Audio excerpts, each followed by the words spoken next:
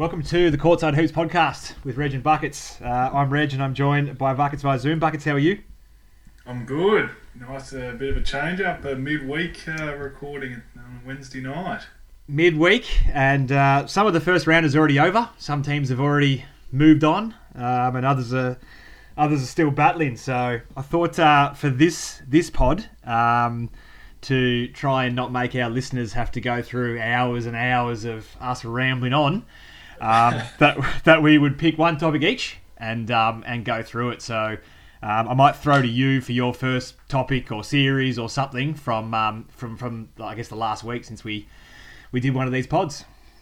Yeah, right. So let's start with the Lakers Portland series. That's obviously one that I'm following very, very closely.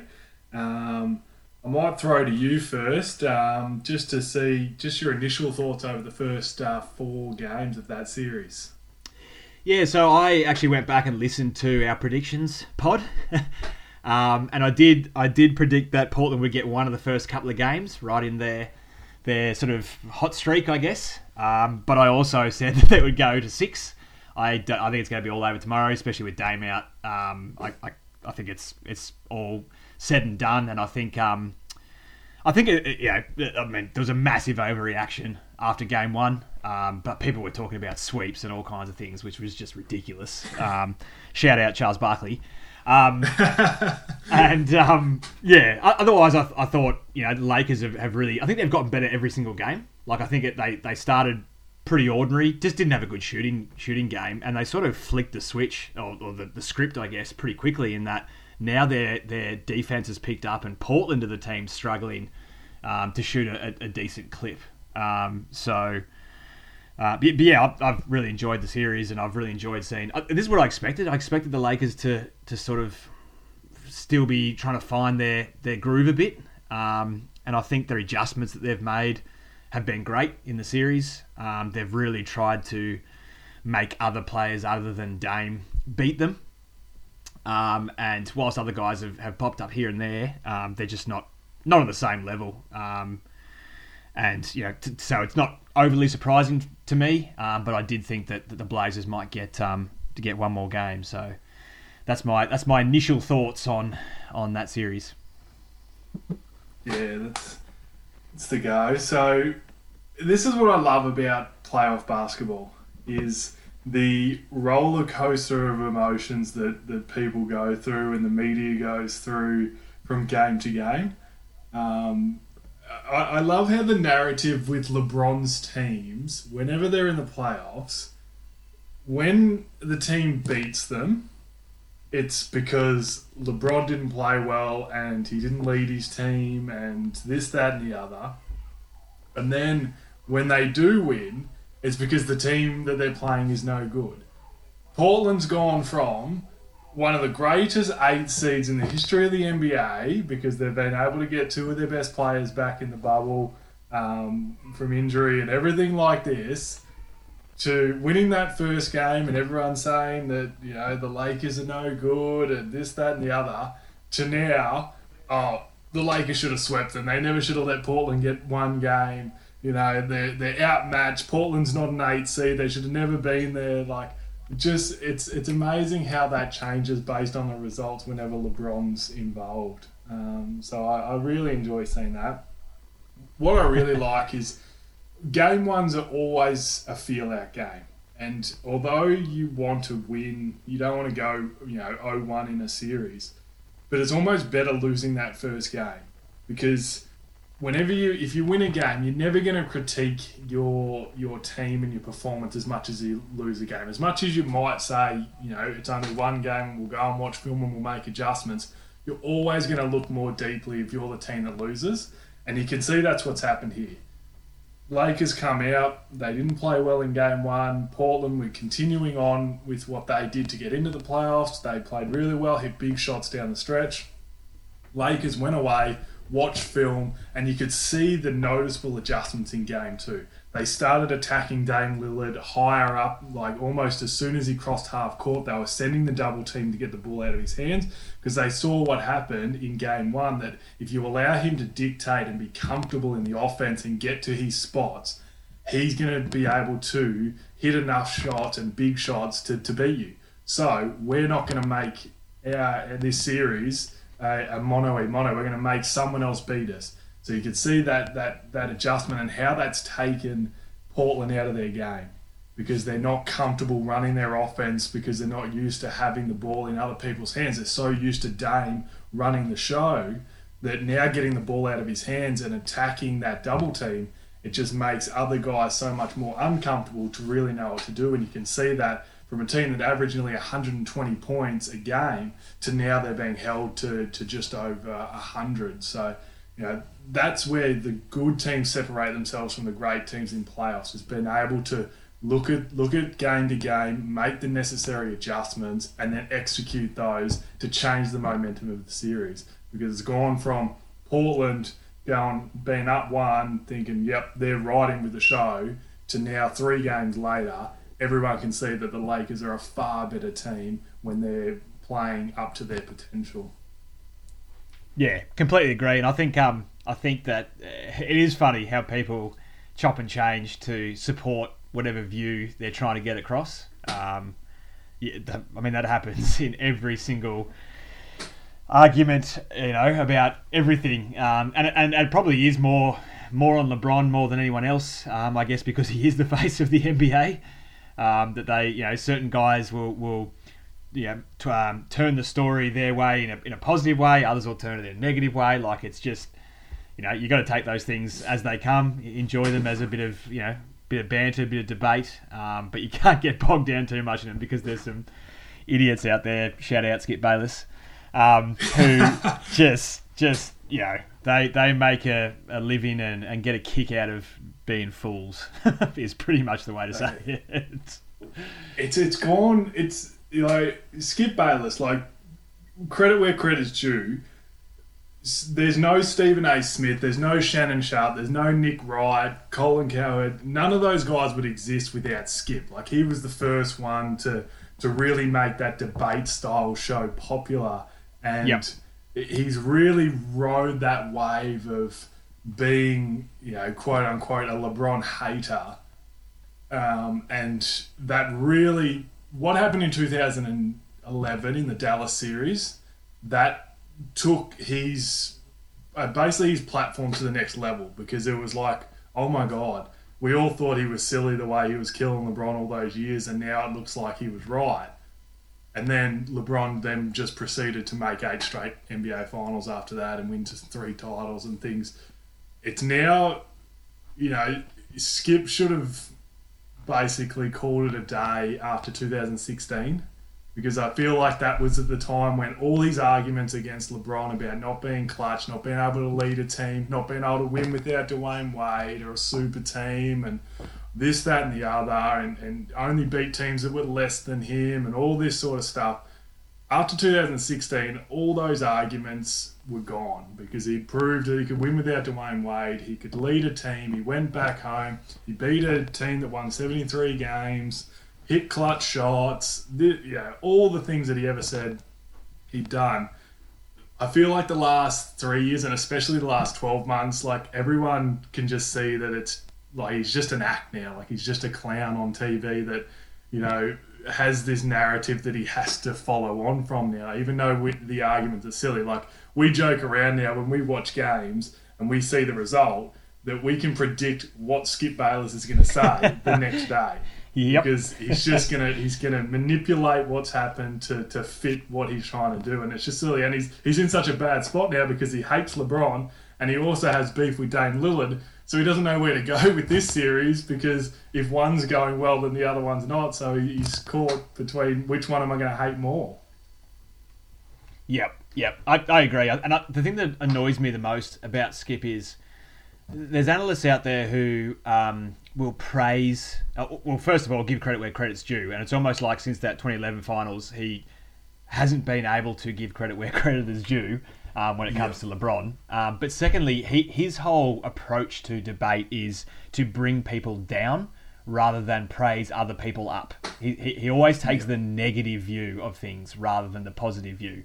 Rather than saying, Dame, like for example, he's like, oh, Dame's playing real bad or blah blah, rather than saying the defense is just fantastic on Damian Lillard. They're just doing a really good job on Dame. Like that, his approach is always the negative, and that gets draining after a while. There's only so much of it that you can watch, and you're right. It's almost like you could put money on what he's going to say after something happens, and it's spot on every single time. And so it'd be interesting to see if I don't know how they rate, but I'm not sure if his ratings are up or down over the years. But for me, like I've stopped watching. I sort of just get a laugh out of seeing things here and there, but watching religiously, it's not the kind of person I want to listen to, and I don't really think my life is any worse off because I don't listen to him. No, that's right. And I must admit, I watch Undisputed a fair bit. I think Shannon Sharp is very entertaining, and also, he's a LeBron lover, so we're always going to agree on most things. But I find him very entertaining, the way he speaks, and also, getting some insight from him in terms of how he views what NBA players do and how it was for him as an NFL player in different situations and things. And I like when they have Chris Broussard on there to get a bit of objectivity in terms of his arguments. Chris is good. Chris is good. I really used to like when they used to have Steven Jackson and ex-players. I think they Kenyon Martin. Like, I like it when they get those guys on there. Matt Barnes, they used to have. Fast forward through Skip these days. Because to me, it's just a joke. What he says is just like, I've heard this for 10 years, and we all know it doesn't make any sense, type of thing. So, it's funny when you brought him up. I thought we might. We didn't want to give Skip Bayless this much airtime. This is not what we wanted to do. So we're part of the problem, aren't we? We are. I'll throw back to the Lakers Blazers series, and I got a question for you. Outside of LeBron and AD, who has impressed you the most on the Lakers? That is. Look, I could probably throw a blanket over 5 guys. Going into this season, for me, the formula for the Lakers to be successful and to win a championship, they need certain things from their role guys. And those things were, you need Dwight and JaVale McGee at the center positions to basically be averaging 15 points and 15 rebounds between them. Whether that's one guy having 10 and 10 and another guy not, or splitting it 50-50, they need to control the boards, and they need to give us, 5 to 6 buckets on putbacks and alley-oops and things like that. And then you need your guard play to be able to hit 1 to 2 threes a game at above a 33% clip. So that's your Kyle Kuzma's, your Danny Greens, your Avery Bradley's before he left, KCP. That's what you needed to be a championship team, because you've got 2 guys in LeBron and AD that are unguardable. So that's set, and between those guys, they're going to average between 50 and 60 points a game, between 15 and 20 rebounds a game, and between 15 and 20 assists a game between those 2 guys.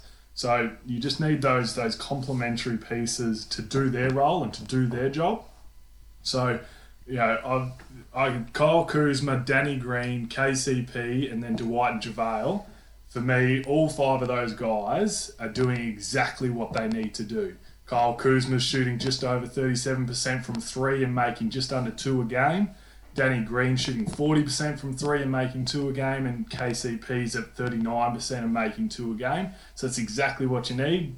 Get 6 threes between those guys, because they're going to be getting good looks when you've got AD and LeBron out there.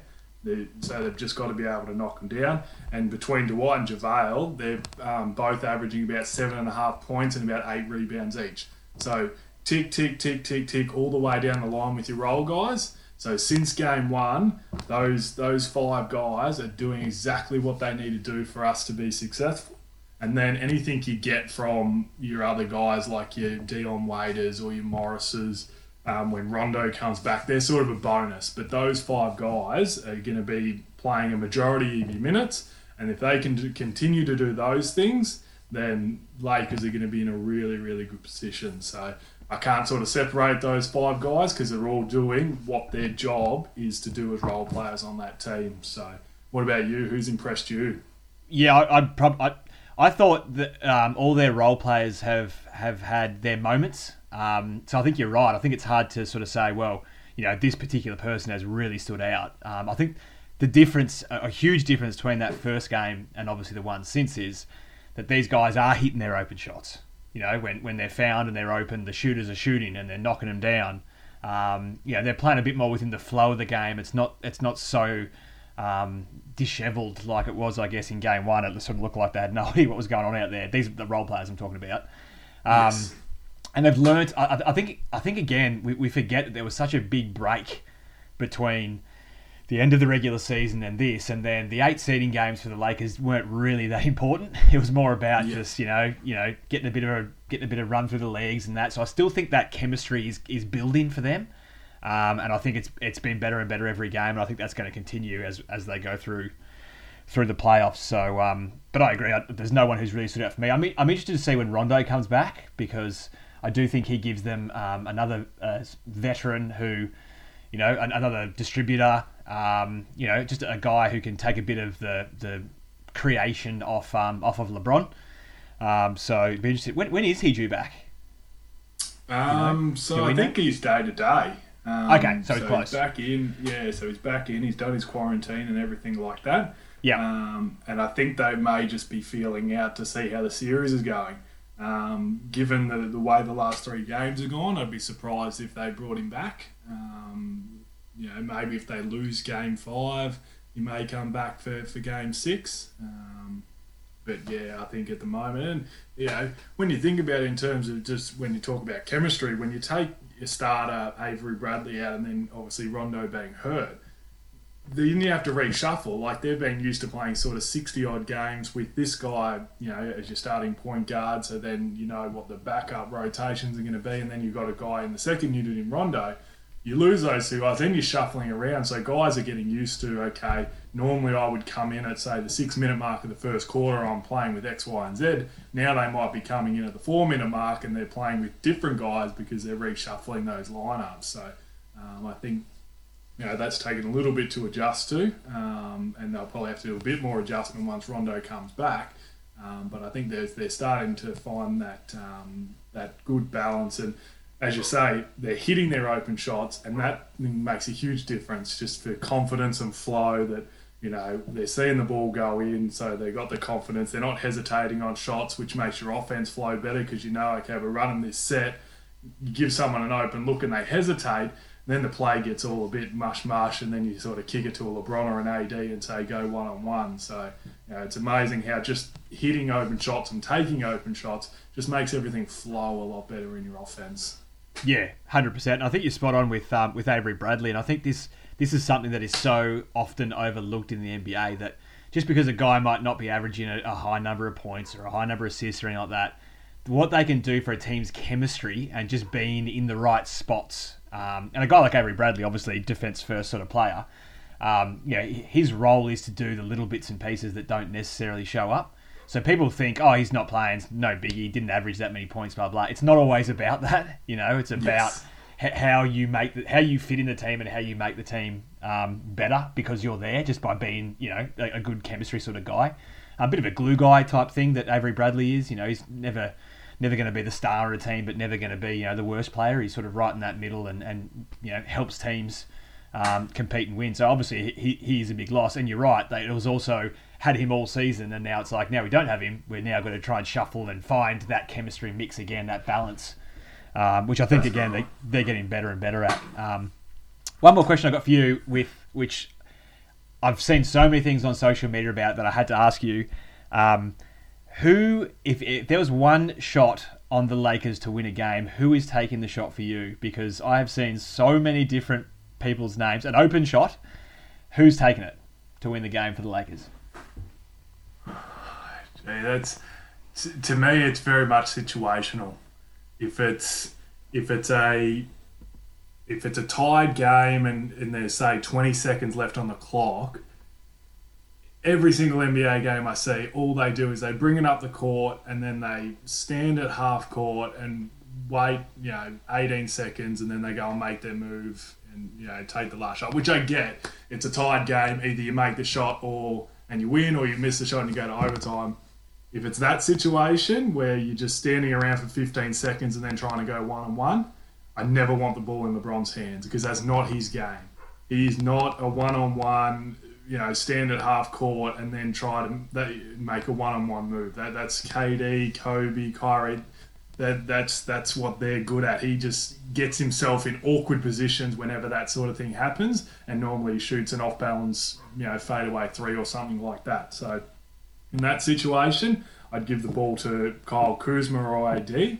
I think they'd be better in that situation, especially if you could get the ball at, say, the elbow in AD's hands and he could face up. If it's where there's, say, 5 seconds left and you can just give the ball to LeBron, he doesn't have to think, he just has to make his move and shoot, then I'd give the ball to LeBron. Those two situations, if it's a quick fire, just got to either take a couple of dribbles and raise up or just catch and shoot, I want the ball in LeBron's hand because he doesn't have to think, he can just catch it in rhythm and make his shot. If it's one where you're waiting for the shot clock to run down, then I'm giving it to either Kyle Kuzma outside the three-point line, or I'm giving it to AD at the elbow, let him face up and see what he can do. Yeah, it's interesting because the one that surprised me, obviously you got LeBron and AD are the obvious two choices, but the one I seemed to see a lot of was Kyle Kuzma. So I was just wondering what you thought about that, and probably because he does have that sort of that ability, I guess, to hit tough shots and dribble down and then drive in and throw something up, and it was just. That's right. I've watched a lot of him, so I was kind of like, oh, that's surprising that a lot of people would choose him. But then I guess context is always important. Yeah, and one of his strengths is shot making and shot creating. Yeah. So a lot of people look at this clutch gene like it's this special thing that certain players have. It's not that. It's generally at the end of games, teams don't generally run plays if there's 20 seconds to go or there's no shot clock. They don't generally run plays. They just go and give it to a player and say, you go one-on-one and create a shot and make a shot. So when people say, oh, he's not clutch, it's just maybe that's like Tim Duncan is one of the greatest players of all time, but you're not going to see a huge array of him hitting buzzer-beating shots because generally you're not passing down to the low post and making them hold the ball for 15 seconds while the clock runs down. Same with guys like Shaq. The ones that you see all the highlights are your Kobe Bryant's, your Kyrie Irving's, your Kevin Durant's, guys that their game, their biggest strength is one-on-one shot making, shot creating, because at the end of games, that's what happens at the end of shot clocks, that you give it to a guy to go one-on-one. So one-on-one players are generally your most clutch players. So yeah, he's probably the best on the Lakers in terms of just that one-on-one type of play, because LeBron tends to think too much about what's going on. So he thinks, I'm supposed to take the shot, they're going to kill me if I don't take the shot. So he takes these awkward shots, or he passes the ball off to a guy that's open and then gets killed for it if they miss the shot. So that's just my opinion on the whole thing. Is this whole clutch thing is not so much who's got the mental fortitude. It's more about what's a player's strength makes them more clutch. Yeah. And I guess final question. This is just one that's just come to mind actually recently. If you could have any role player in the league on the Lakers right now, who would it be? Ooh, good question. Any role player? Yeah, I think it'd be hard to go past Lou Williams in terms of just role players, just because the ability to be able to go to the bench and have a guy come in that can just continue to run the scoreboard up is huge in playoffs, because playoffs is such a game of runs. So if you can get your starters on a good run and say they get up by 8 to 10 points and then they go to the bench, generally what happens is the other team, if they keep one of their stars on the floor or have a better second unit, can then go on a run and they can bring it back to 2 points or even take the lead and things like that. If you can have a guy coming off the bench and you get him up by 8 to 10 and then he can either keep it at 8 to 10 or push it to 14 or 16 points in that second unit, just takes so much pressure off your stars in the playoffs. He's the biggest worry when you come up against the Clippers, because I feel like you can handle the Clippers starters and you can game plan for them, but it's very difficult to game plan for a guy that can give you 35 plus in the second unit. Yeah, because he's kind of a starter who's just made his career at becoming off the bench. Like, he's good enough 100%. To start in majority of the teams in the league, but he's 100%. Just embraced and played that six-man role better than anybody else, really, in history. Yeah, he's a starter talent in a reserve team. Yeah, absolutely. My thought, I've gone to sort of a different approach to who, like, my initial thought was who do I think would best fit around AD and LeBron? And JJ Redick comes to mind as a guy who can just space the floor. You just can't leave him. He's just going to give you shooting at a very good clip. At this stage of his career, very, very savvy. And I just think he'd be a perfect fit for the Lakers if they could somehow get their hands on him. Absolutely. It would be unreal. And you made a good point before too, that you can't underestimate just how important it is for guys to be in the right spots on both defense and offense. A veteran guy like that when you run a set, he's going to be in the right place at the right time on defense. He's going to make sure he hits the assignments. He's not going to get lost. That sort of stuff is so important. So that was a really good point you made. Yeah, it's something that you just don't think of, because it's not a stat or anything like that. But you can just see guys who are in the right spots, and you can also see guys who it's like, this guy just has no idea what's going on. Like, he's always in the wrong spot, and that's when you like breaks down. Yeah, and it's amazing how often they're the young guys because they just don't have that experience or haven't been around long enough yet. That when a play's broken down, it's like, okay, I can see what's going on here. I just need to move over here, and I'll get an open look, or I'll be out of the way at least so that person can do that. It's almost seeing things before that. The game slows down, as you get older in the league and learn more, and then you can pick your spots a bit better. So, I guess you just think it's all over tomorrow? I think, obviously game 4, they really started to, that's probably Lakers' best we've seen since the start up, and even looked like they were before things broke down when they took care of the Bucks and the Clippers that last weekend. So AD's got his confidence up after game 1. LeBron, we all know what LeBron was going to do. Role guys are feeling good about themselves. They're hitting shots. I think, and unfortunately for Portland, I think that it's just run out of steam for them. And now they've lost Damian Lillard. We know that CJ's obviously got his back. So I think unfortunately the train's just run out of gas for them, and it was a nice run, but we'll move on to the next round. Yes, we will. All right, we'll move to our second topic, my choice, and I couldn't go past Lukamania. Luka Doncic, the Dallas Mavericks versus LA Clippers series, and I guess it's not just Luka, but it's also the way Paul George has been. Like, there's been a lot of topics, I guess, come out of this series. What's your initial thoughts on the series? Yeah, well, the first one, Luka Doncic, like, special player. I don't think you can overstate what he's done in his first playoff series. At 21 years of age, to be averaging, I think it is, or close to a triple-double, 42 points in his first game, the most points in his first 2 games, second only to George Mikan back in, I think, 1948 or something like that.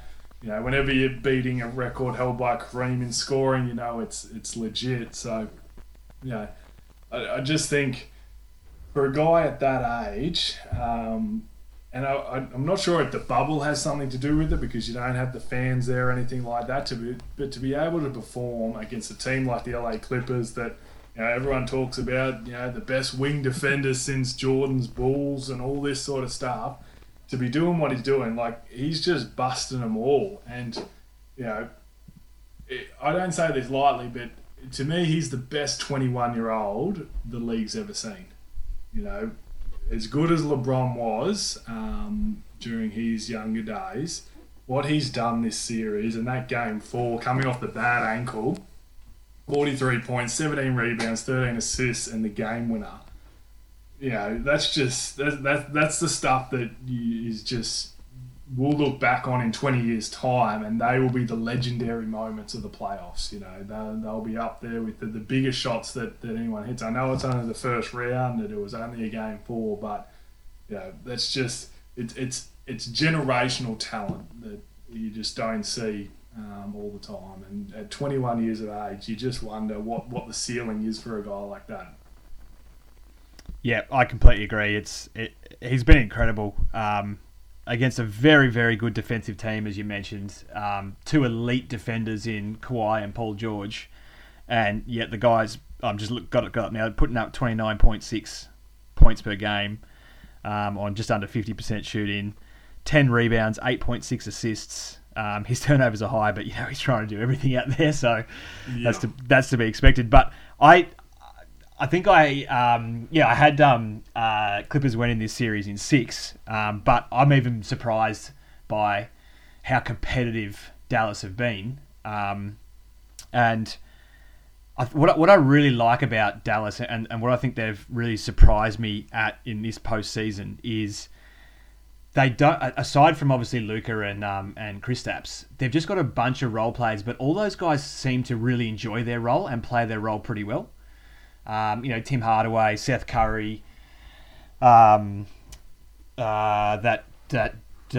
always forget that guy, Finney Smith or Finney Smith. Yeah. Yeah, all these guys I didn't even know existed, and now here they are on the big stage. That's right. I just love the way that they're like, we're going to give the ball to Luka. Okay, Luka's going to create. If I get in the right spot, he will find me. Maxi Kleber, another example. Big Boban has had his moments. But yeah, obviously, if we were talking about before today, I'd be a bit more upbeat about him, but I was a bit concerned with what I saw today. It was one of those games. It really looked like the difference between a second seed and a 7th seed. And Luka was clearly struggling to keep that momentum going and whatnot.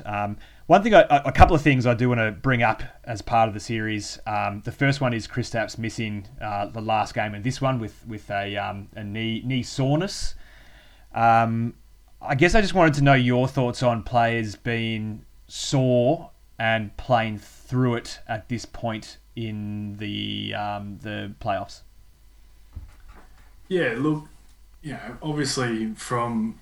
If I was a teammate of a guy and you're into the playoffs, you want guys that are going to play through pain. They're going to leave it all out on the floor and do whatever they can to help the team win.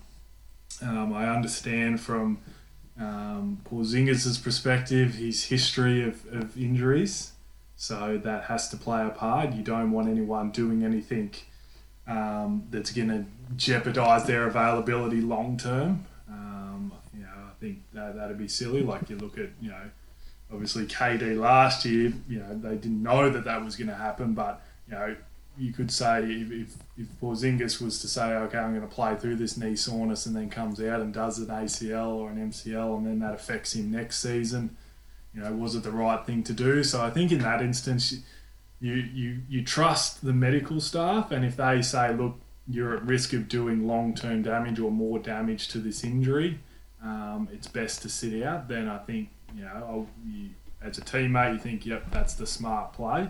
If it's just pain and they have injuries where they say, look, it's going to be sore, it's going to swell up, or we can jab it up, and then after the game you're going to be in excruciating pain, but you'll be able to numb it during the game and get through.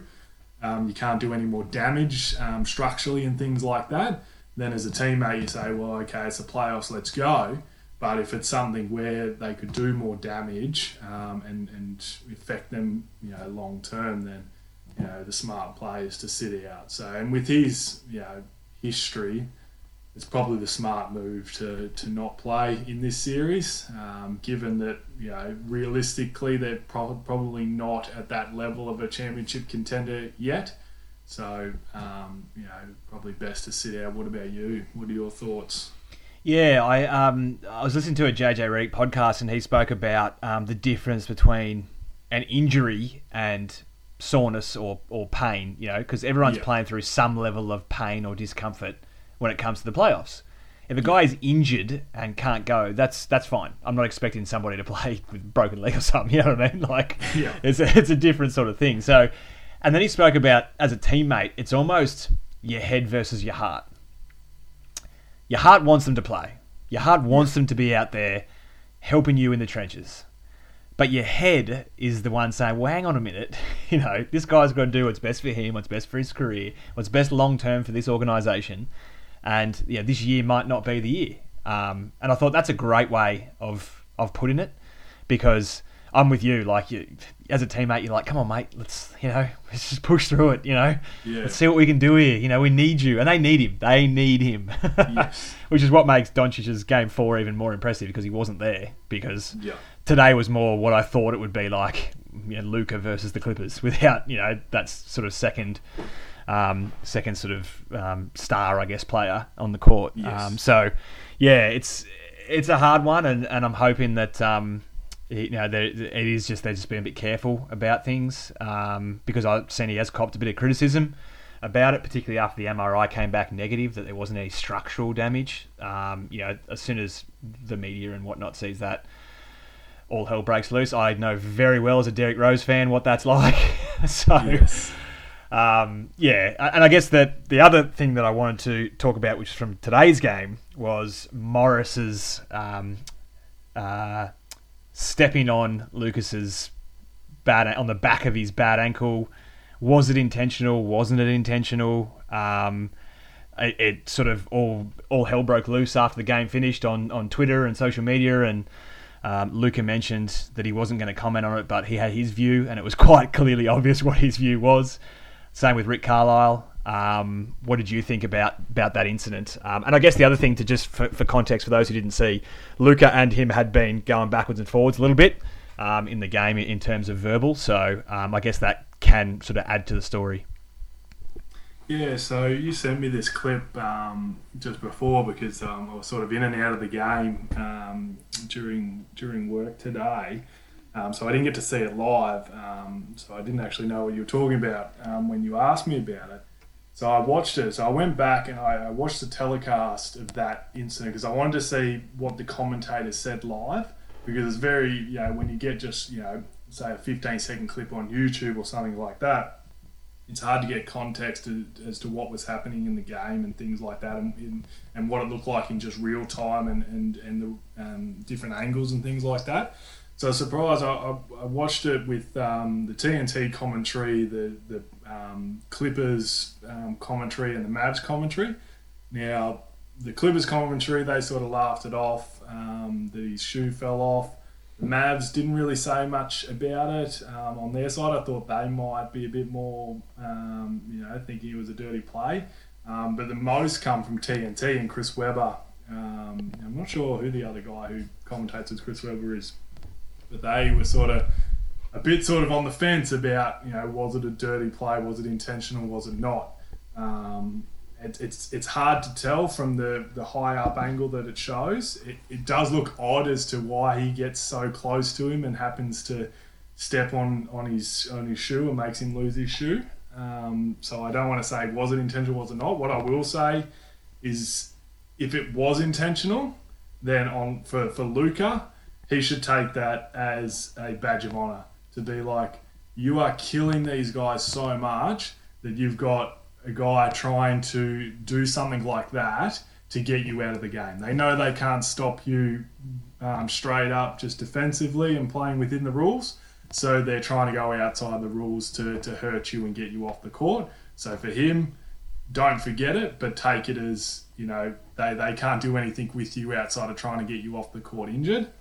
And from Morris's point of view, I'm as competitive as they come and want to win, as they say, win at all costs, but within the spirit of the game. And I don't think that sort of stuff is within the spirit of the game. You want to beat the best at their best. You don't want to. I don't think there's any pride in winning a game if a guy gets hurt and if you were the cause for hurting him. And what I'd really be interested to know is if Morris did do that intentionally. I wonder what Kawhi's thoughts on that would be. I have nothing further to say because you just put that so perfectly, and I agree with everything you said. I thought that was very, very well said, and I like the way you went back and watched the different commentaries. That's a really good way to look at it because obviously, particularly with the team broadcast, they're normally very biased towards their own team. Yes.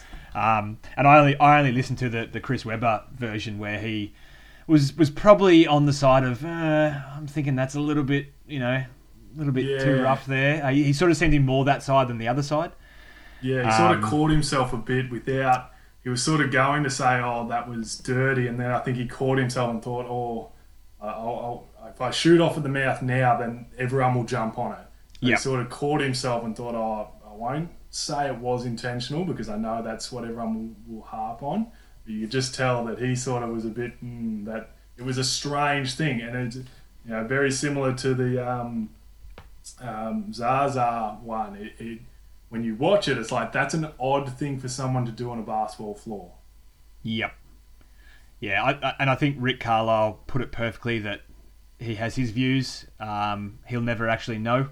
Well, we probably won't ever know if it was intentional or not. You hope it wasn't, and let's move on.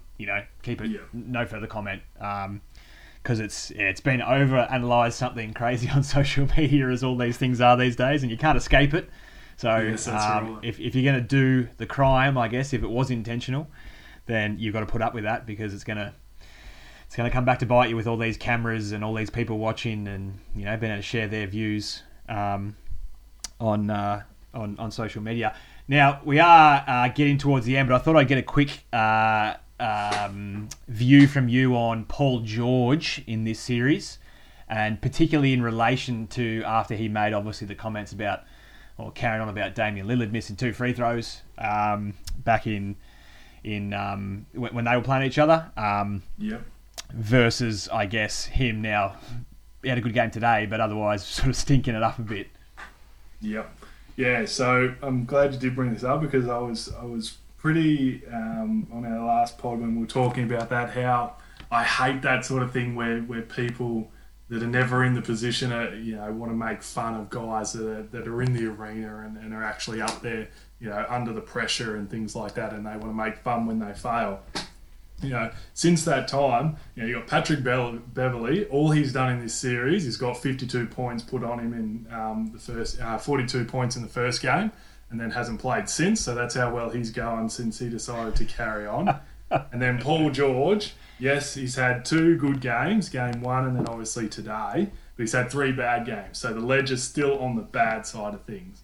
So he's stunk it up for 3 games, and now he's had a couple of good games. So he'd want to continue on that form and continue to play well, because if you're going to be over there on the sidelines carrying on a Dame Lillard who's been balling out and hasn't had a bad game in the series against Lakers, they're just against a team that's better than them, and then you want to come out and have 3 of those games that you had in this series, I tell you what, as I said, he's put a target on his back and he's put the pressure on himself that he wants to perform. So it looks like they're going to get out of this series now, but that pressure's just going to get more and more. And as I said, he's had 3 bad games to 2 good games. So just because he had a really good game today, he's still on the wrong side of the ledger. So he want to keep playing well, or that ledger's just going to get further and further outweighed on the bad side. And he's just making himself look. And this is not new. We've seen this type of Paul George, as Skip likes to call him, George Paul in the playoffs. So the pressure's just going to keep coming for him. So what were your thoughts on it? Yeah, I agree. I was kind of like, karma. What comes around goes around. I've never been a big fan of guys who talk the talk but can't walk the walk, or would rather use their voice rather than their actions. I think it's the easy option to do that.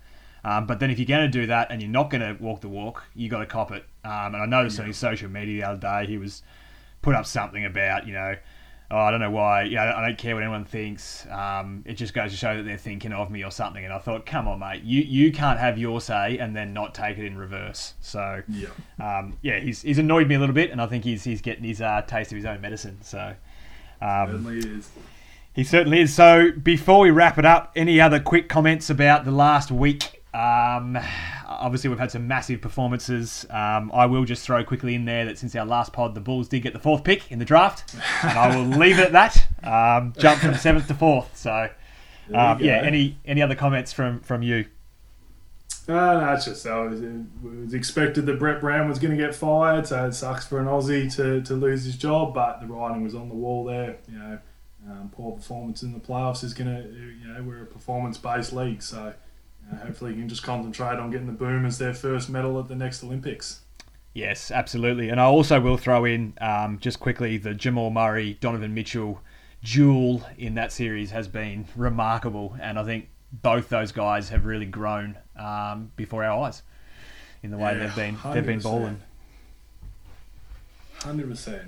League is in good hands. Absolutely. All right, that'll wrap up this one. Once again, a little bit longer than we had anticipated, but two big series that we got through. So we will be back again soon with our next pod, and we'll do the same thing. We will pick something to discuss. The first round continues. Let's hope we do get a couple of Game 7s.